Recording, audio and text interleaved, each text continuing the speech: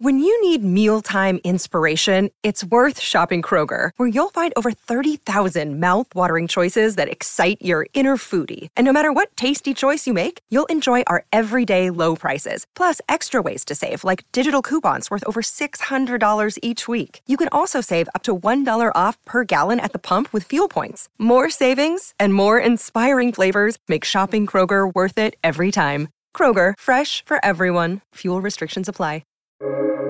Welcome to the New Books Network. Welcome to the Economic and Business History channel on the New Books Network. My name is Paula de la Cruz Fernandez, and I'm a host on this channel. Today we're talking to Chinmay Tumbe, Assistant Professor of Economics at the Indian Institute of Management.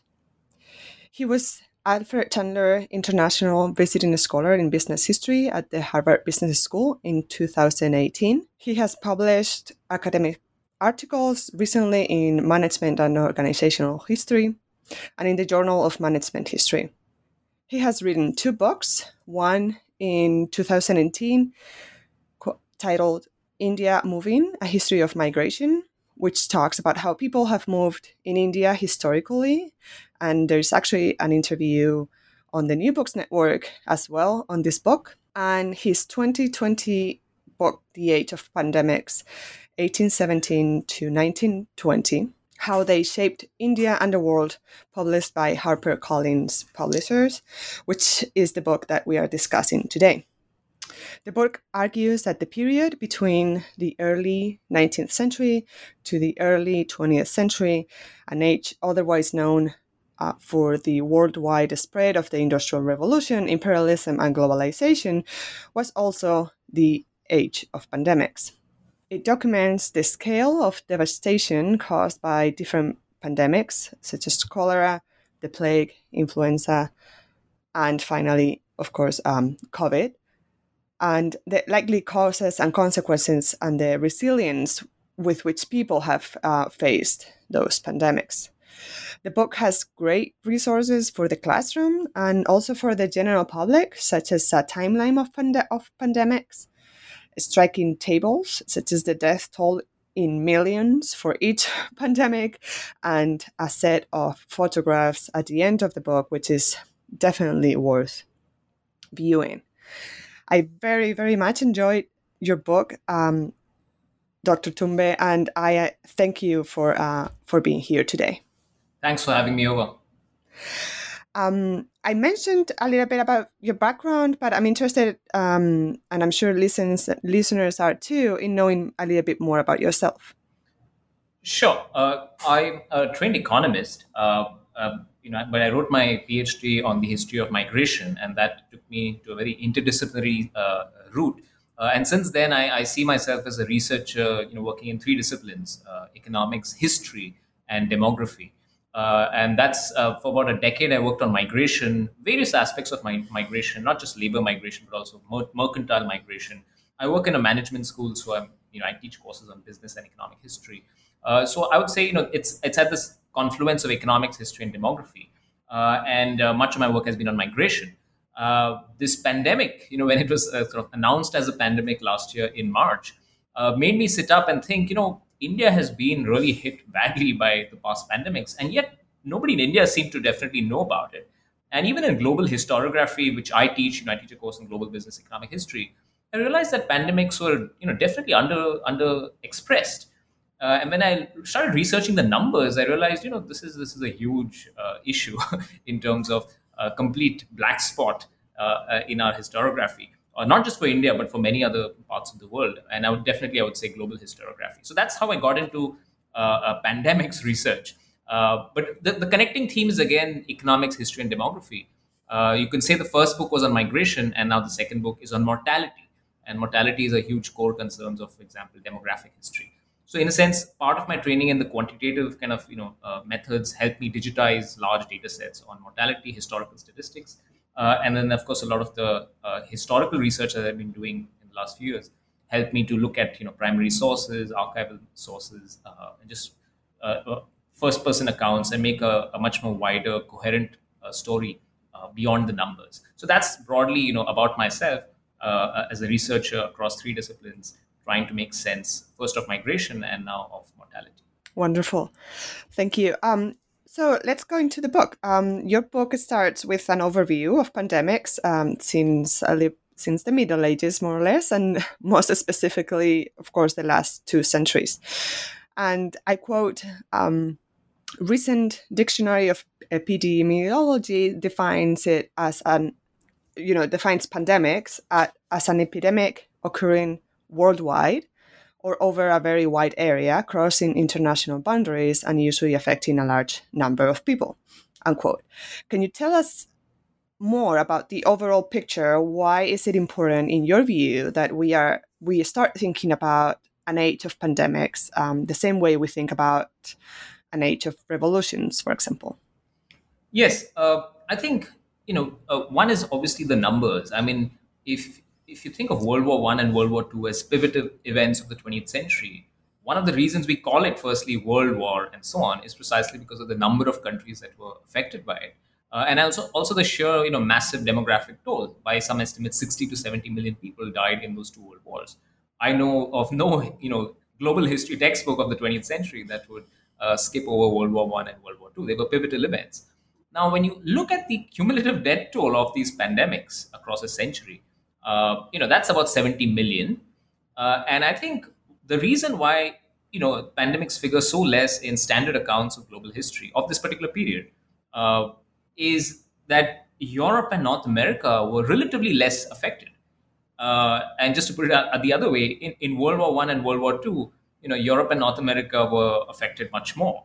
And so there is, of course, I would say, a European or North American centric bias in the global historiography of, writing global historiography.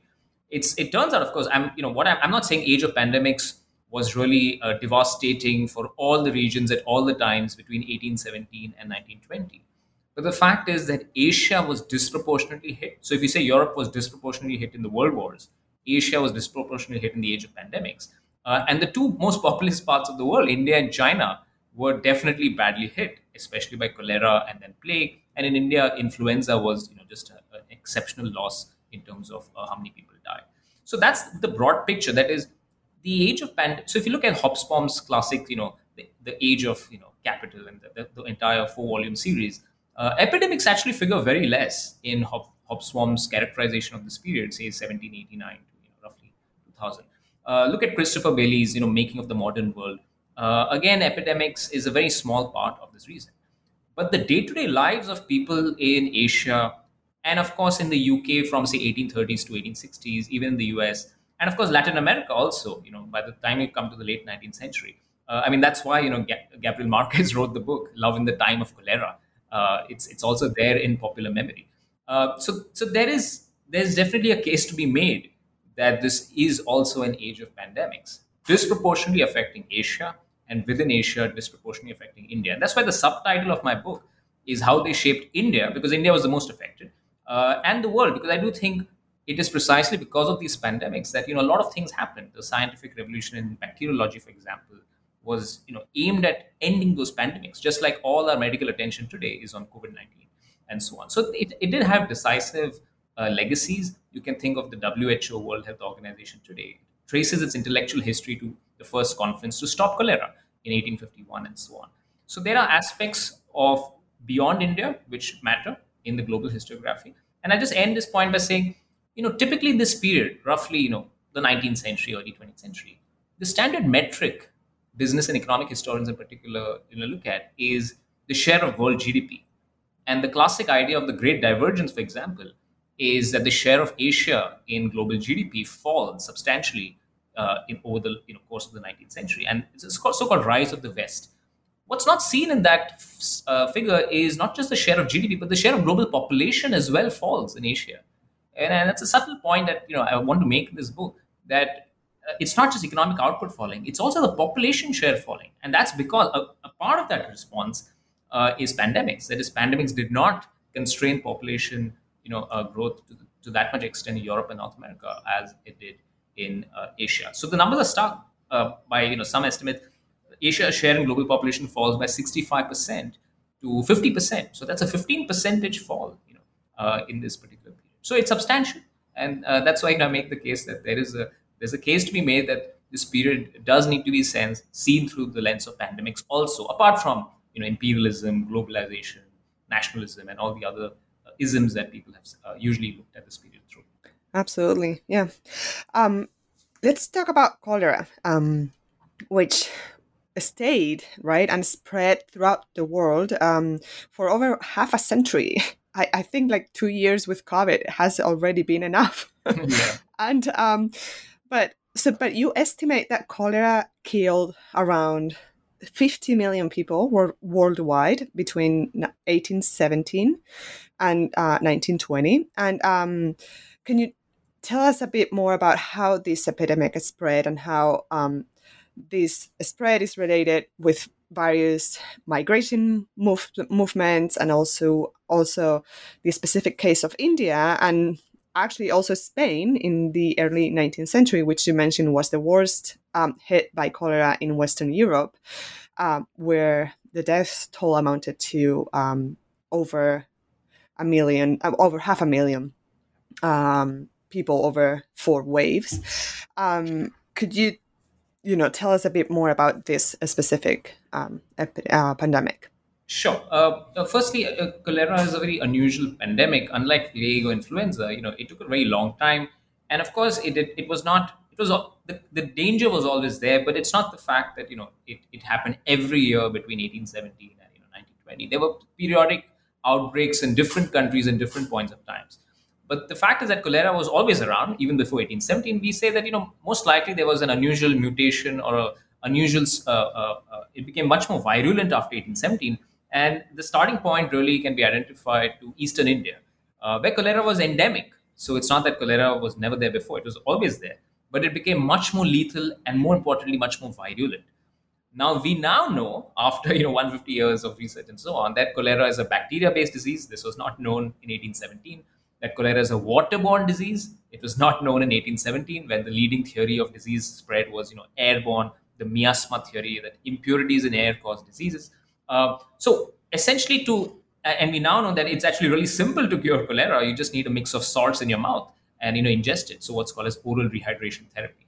This is, of course, with the benefit of massive amount of research and so on over 150 years. So cholera today is no longer very dangerous. In fact, you'll be surprised to know I just read a newspaper article yesterday that in the place I'm living, roughly, there's some cholera outbreaks reported. But again, it's harmless today. Nobody is dying in large numbers. It's about contaminated water and so on.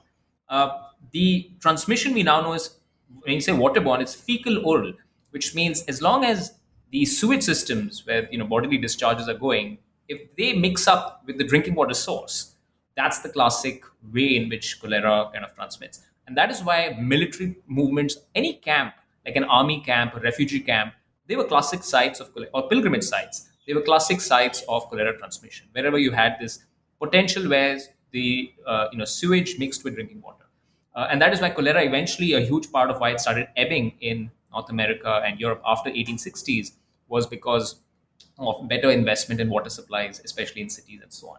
So it moves out from India. It takes about 1.5 years just to consume the Indian subcontinent from 1817 to 1819, and it starts hitting Europe in a major way only from the 1830s.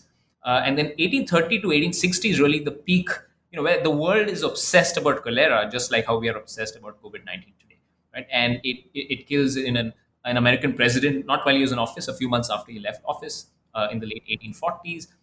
It is devastating in Mexico. It is particularly devastating, in Spain, where more than 500,000 people died. But in terms of the countries most affected, I have a table at the end of the chapter. India, it was endemic, so I can kind of calculate how much of it was epidemic. But overall in India, we're saying the numbers are very very large. The China was hugely affected by cholera, so that's more than a million deaths reported, and these are just reported numbers. Japan also fairly affected. Much in Thailand, when it first appeared, they had a religious festival to ward off cholera, and thousands of people died because it was essentially the worst kind of thing to do in a cholera epidemic. And in Europe, the most affected country was Russia. Famous composer Tchaikovsky, died of cholera, and there's a whole research paper on whether he died of cholera or not, incidentally. And so did his mother. So that was, a famous casualty of cholera in Russia. and Spain substantially, but we're saying 4% of the population in 1870 as a, if you see overall cholera deaths divided by population 1870, that's about 4%. But the country most affected, even more than India, as a percentage of population was Egypt. And Egypt, I estimate about 10% got knocked out. And Egypt also had plague in the middle of the 19th century. So Egypt was the worst affected country. And I think, there's an illustration in the book which shows the cholera scares of that period. So a waterborne disease which consumes the world. I just end this note by saying it's interesting that the real scientific breakthrough happens by John Snow in 1850s, who proves that cholera is waterborne. Interestingly, that waterborne theory does not really percolate around the world until the early 20th century.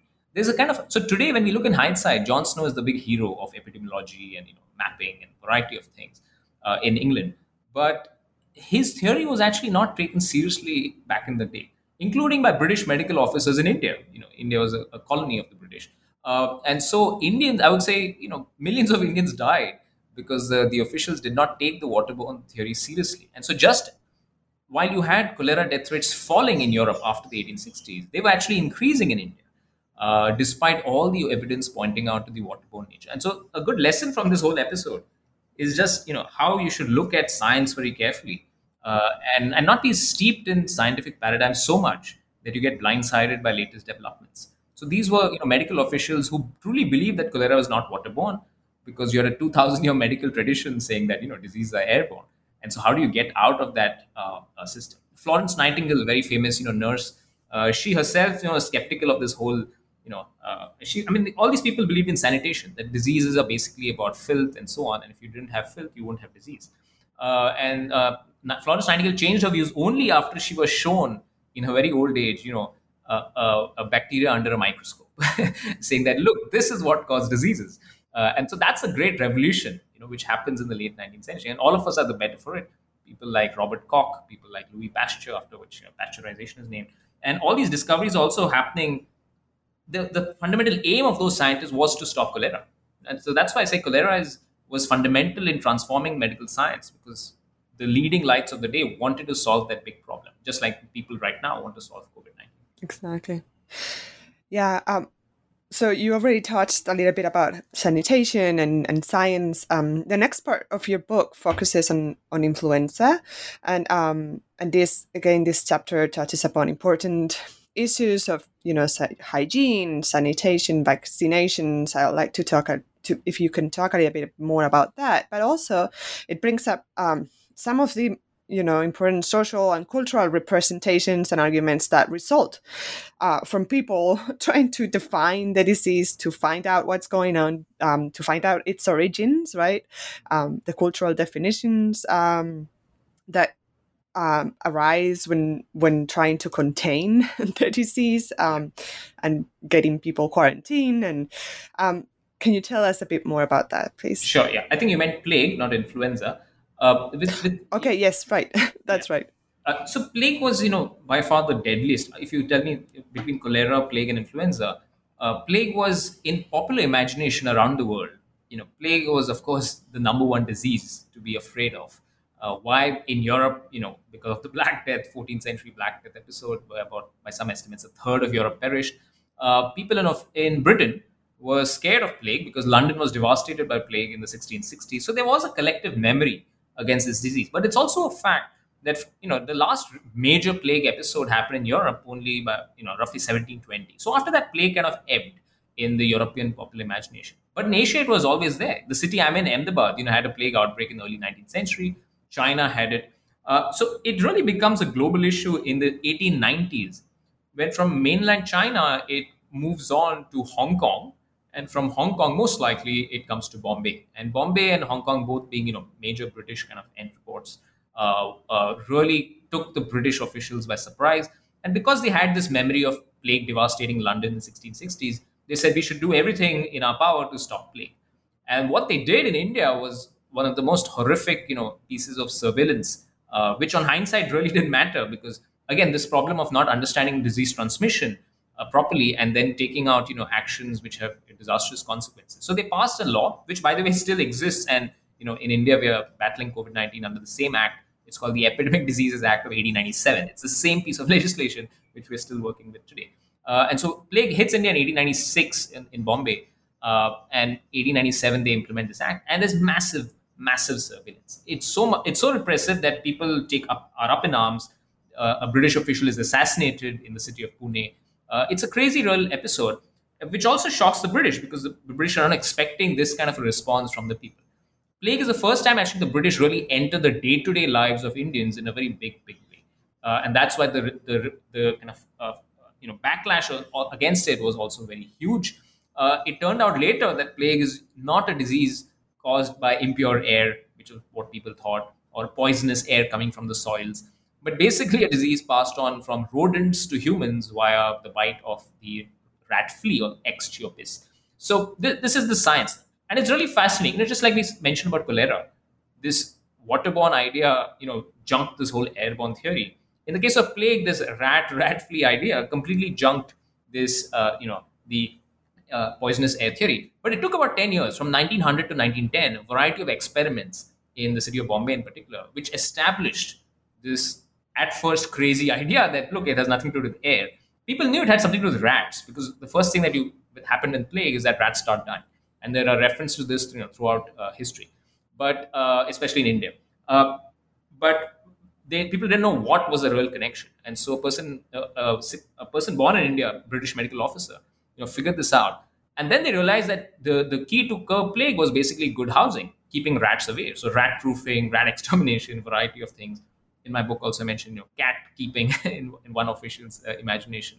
And that might have helped, though people say that the pandemic really, scientists say that the pandemic probably went not because of human ingenuity, but just because of what we call as herd immunity, and not so much amongst humans, but among rodents. Right? So plague starts kind of disappearing in India, at least from the 1920s. And of course, later on, there are huge cures like antibiotics, which are very powerful against both cholera and plague and so on. But in the time that it exists, so plague is a disease which really hits India. India has 90% of the global deaths, but it does go to Brazil. It does go to some parts of Latin America. It does hit some parts of Southeast Asia, in Vietnam, in Indonesia, and so on. But we're saying over 90% of the recorded deaths were in India, and that's about 12 out of 13 million deaths. So it was a huge number, and within India, particular parts of India were hugely affected. I'll give you one tidbit from plague, which is hugely relevant today. And that is, it was a big mystery as to why plague hit only some parts of the world and not others, and why plague hit some parts of India and not others. And this is a huge question today, because with COVID-19, everyone is speculating, about why COVID-19 hit, say, America or Western Europe much more than, say, Africa in 2020. Now things are slowly changing, and India just got through the worst, wave of COVID-19 in this year. The fact is that we don't know too much in real time about why the pandemic affects some places and not others. And the correct conclusion to draw is that we don't know, and we need to learn more.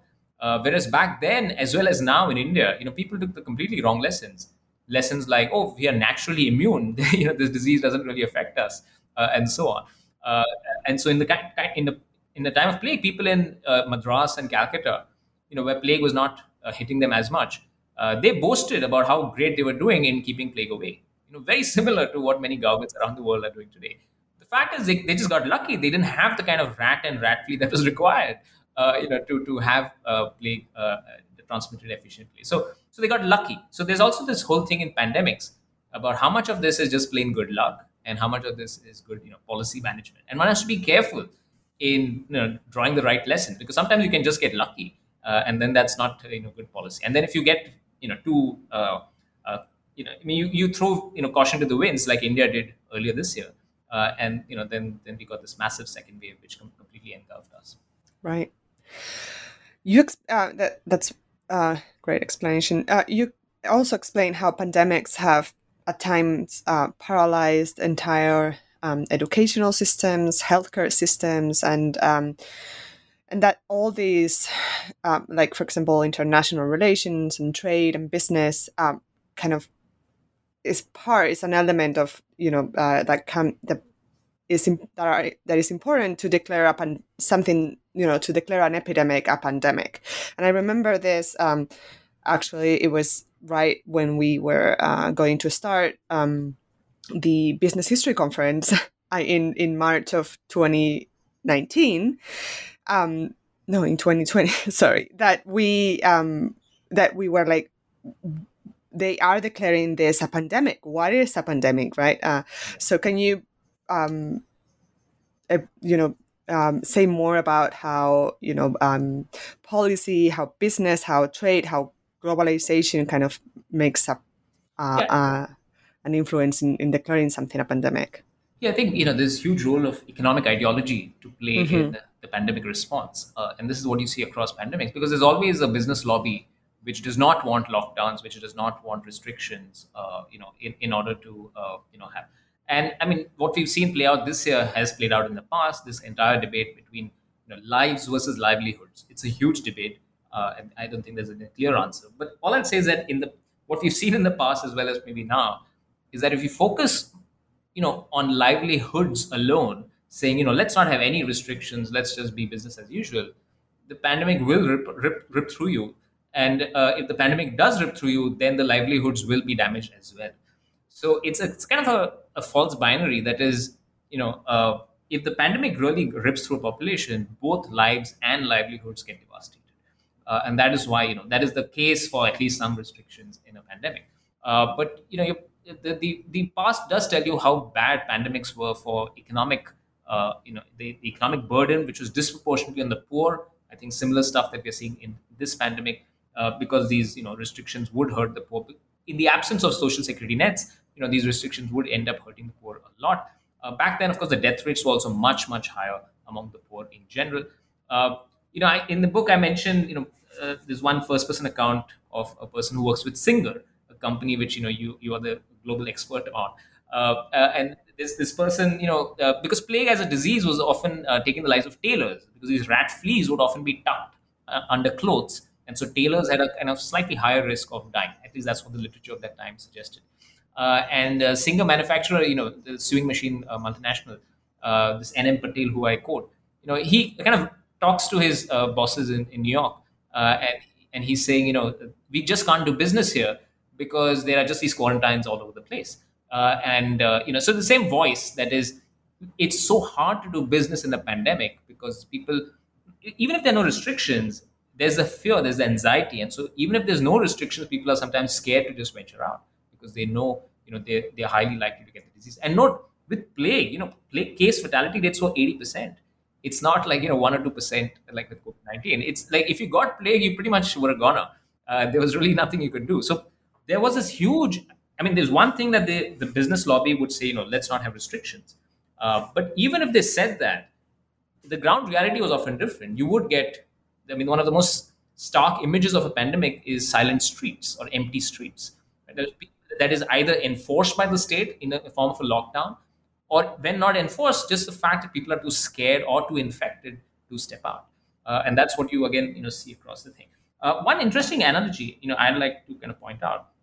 Back then, the British were the most keen votaries of, say, let's call it laissez-faire kind of economics, especially in the late 19th and early 20th century. And so they were the last ones, if you compare the British Empire with the French Empire or the other kind of imperialists, because they often had these conferences to decide, how to control these pandemics. All the other countries, France, Germany, and so on, were really upset with the British, saying, please do something. Please, have some restrictions, and so on. And the British were the last ones to act. Why? Because they wanted to keep the trade channels open, because the entire rationale of the empire was based on commerce to a huge extent. And the analogy, of course, today the British Empire is not the world's biggest economic power. It's the United States of America.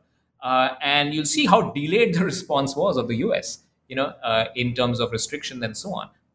When Donald Trump was president last year, it was a very similar attitude, I thought, as to how the British Empire was approaching pandemics in the past, saying, do we really need these restrictions? Is there any proof that restrictions work? What about the business losses and so on? So economic ideology has a huge role to play. The reigning economic ideology, which is ruling that particular state, will definitely influence the pandemic response of how much restrictions you have.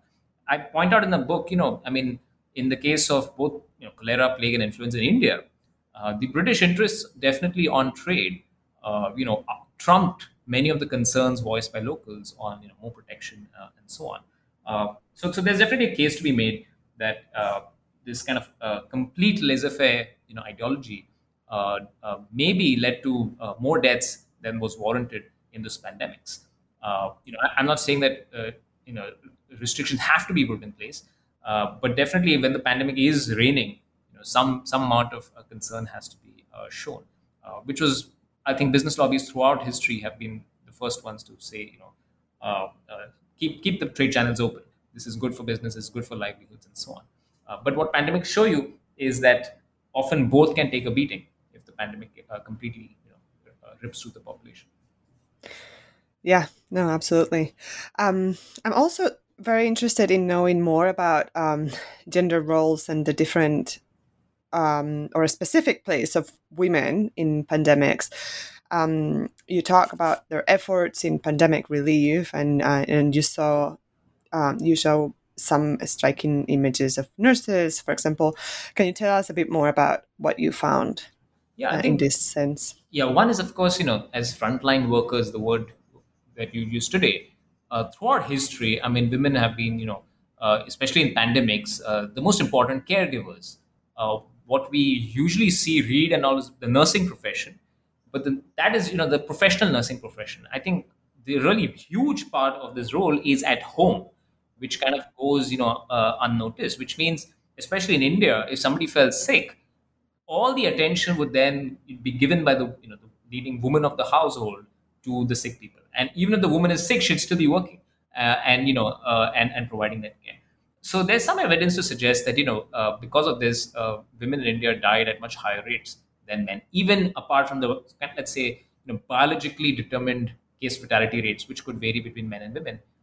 More than that, because of this excess caregiving, or not taking enough rest, and then aggravating a problem. Interesting thing about plague, because plague was a disease which, if you think through the transmission, the more you stayed at home, the more likely you were to contract and die of plague. Why? Because these rats and rat fleas were the rat fleas were more likely to bite you if you're at home rather than you were outside, because they are sensitive to light and stuff like that. And so in India, with the country with female labor force participation rates historically extremely low, and where most women work from home, plague was a disease which really, affected women much more. Not just through the standard route of being more exposed because you're giving care, but just the fact that you are much more, you are living more in the house. You're spending more time in the house than the men, and that put you at higher risk. So that's a very interesting channel in particular case of plague as to why women. There's no doubt that women died. The death rates among women were much more in plague in India. In the book, I have an illustration of Savitribai Phule, who was a very famous Indian social reformer.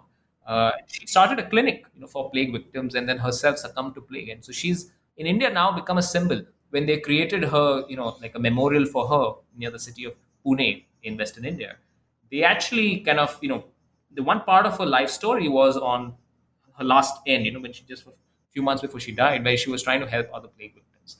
So there's definitely, if you look at the standard heroes of pandemic management, they're usually scientists, people like Robert Koch, people like John Snow, people like Louis Pasteur. But I mean, the people on the ground who are trying to, manage the pandemic, that was, half of humanity, basically women. Right. Actually, I when everything started, I was, as you know, I do research on sewing and Singer, and that was, I wanted to write something about it, because one thing women did right at the start was sewing masks, right? And that was key to be able to go out at first and buy supplies for the house. So that kind of immediate effort to be able to protect your family was definitely very interesting. Yeah. Right. So to start wrapping up the conversation, and let's talk a little bit about COVID. What did you expect when writing this book and when publishing it? The readers of this book will learn and will, possibly apply to what we are living today. Yeah, I mean, the primary audience for this book for me was, of course, India. in the sense that India was the most affected in those three pandemics. And I should say, if you adjust for underreporting of deaths, India is the most affected even today. Right now, the reported deaths ranking shows USA, Brazil, India.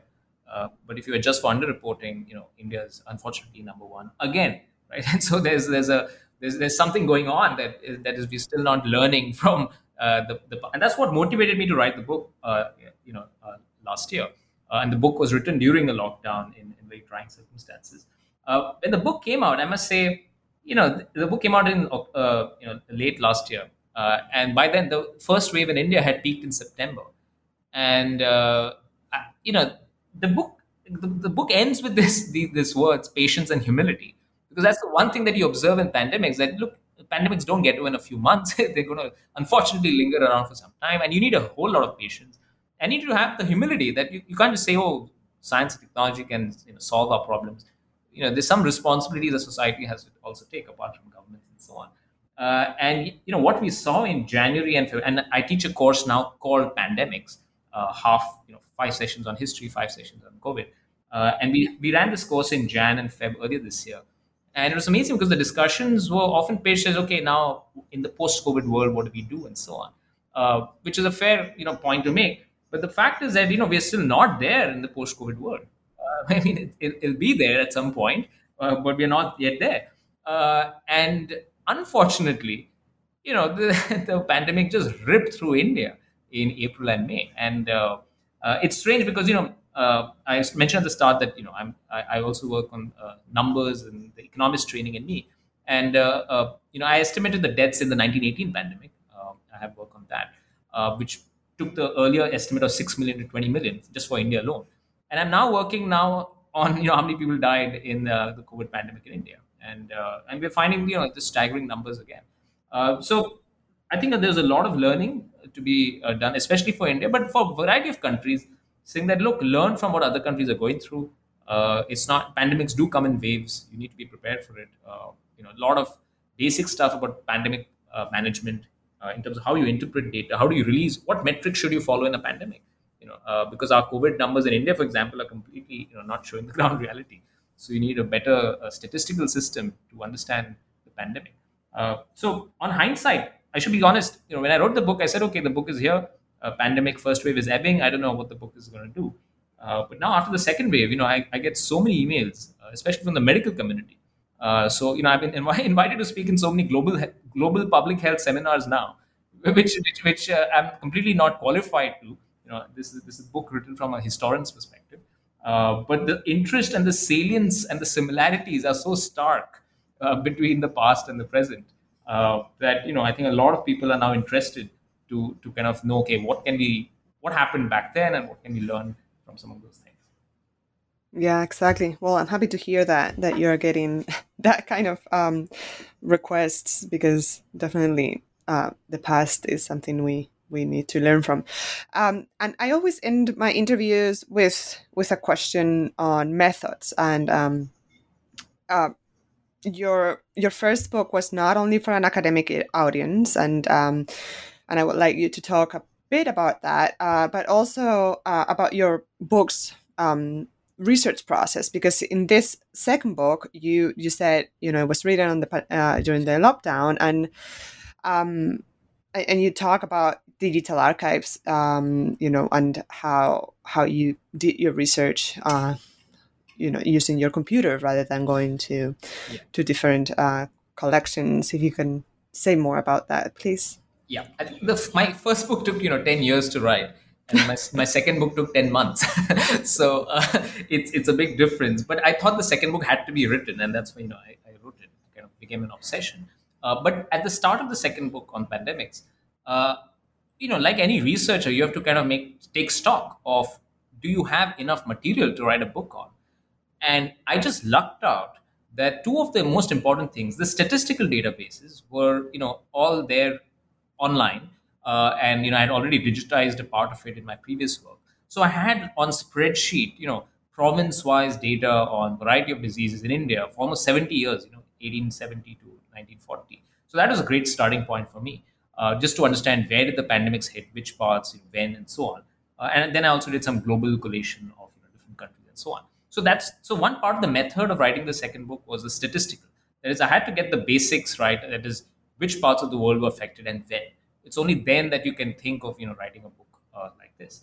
The second part was the old reports, or the photographs and so on. And luckily, I again lucked out because the Wellcome collection in UK just has a phenomenal repository of old annual medical reports, just a variety of stuff, and it's all completely freely available online. So it's a tremendous public good that I hugely benefited from. So these are the two things: the statistical database that I digitized and analyzed, and the Wellcome collection. So that really cut down the transaction cost of research. Part of it was serendipity.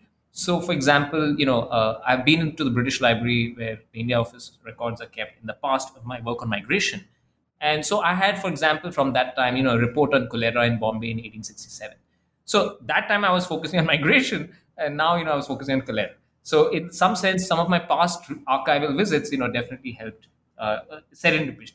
Just a few days before national lockdown in India, I was I was visiting Kolkata in eastern India, and I was outside one of India's oldest cemeteries, and I picked up, the burial record book, just out of curiosity, and I bought that book. And then once I started writing this book, I digitized that, and that's in a way India's first time series of deaths, from the early 19th century, and it shows that why 1817 is such a big, important year, because the deaths really start spiking from that. So I had, a lot of it was the toughest part of writing this book was first person accounts, because this is where I would have really benefited if I could go physically to different archives, libraries, and see memoirs. So there's no doubt that the book would have been much more comprehensive if I had that time. But I again stumbled upon some just on my bookshelf. I had a book called Smriti Chitre.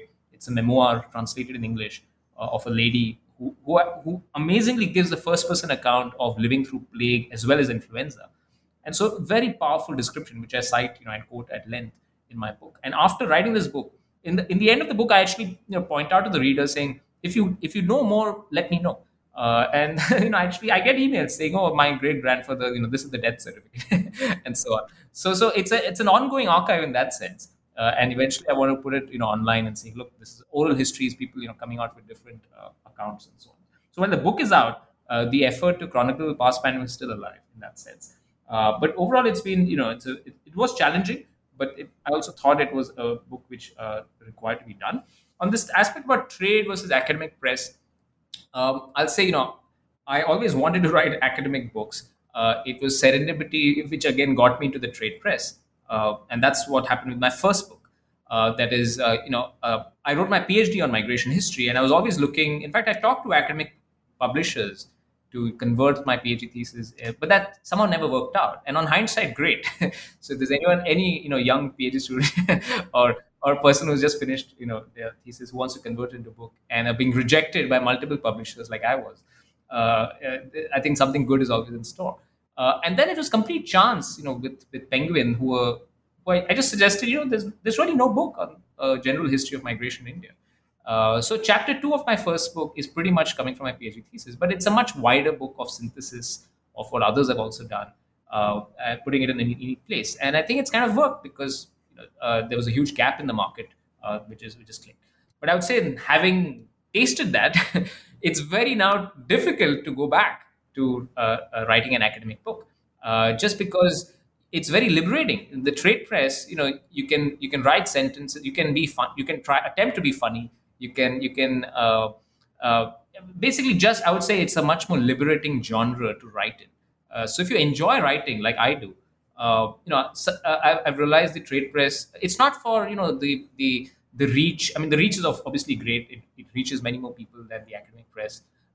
But it's, I think, even more than that, as a person who's writing a book, it's a very liberating genre. So my model now, I think every researcher has their own model of how they want to disseminate their findings.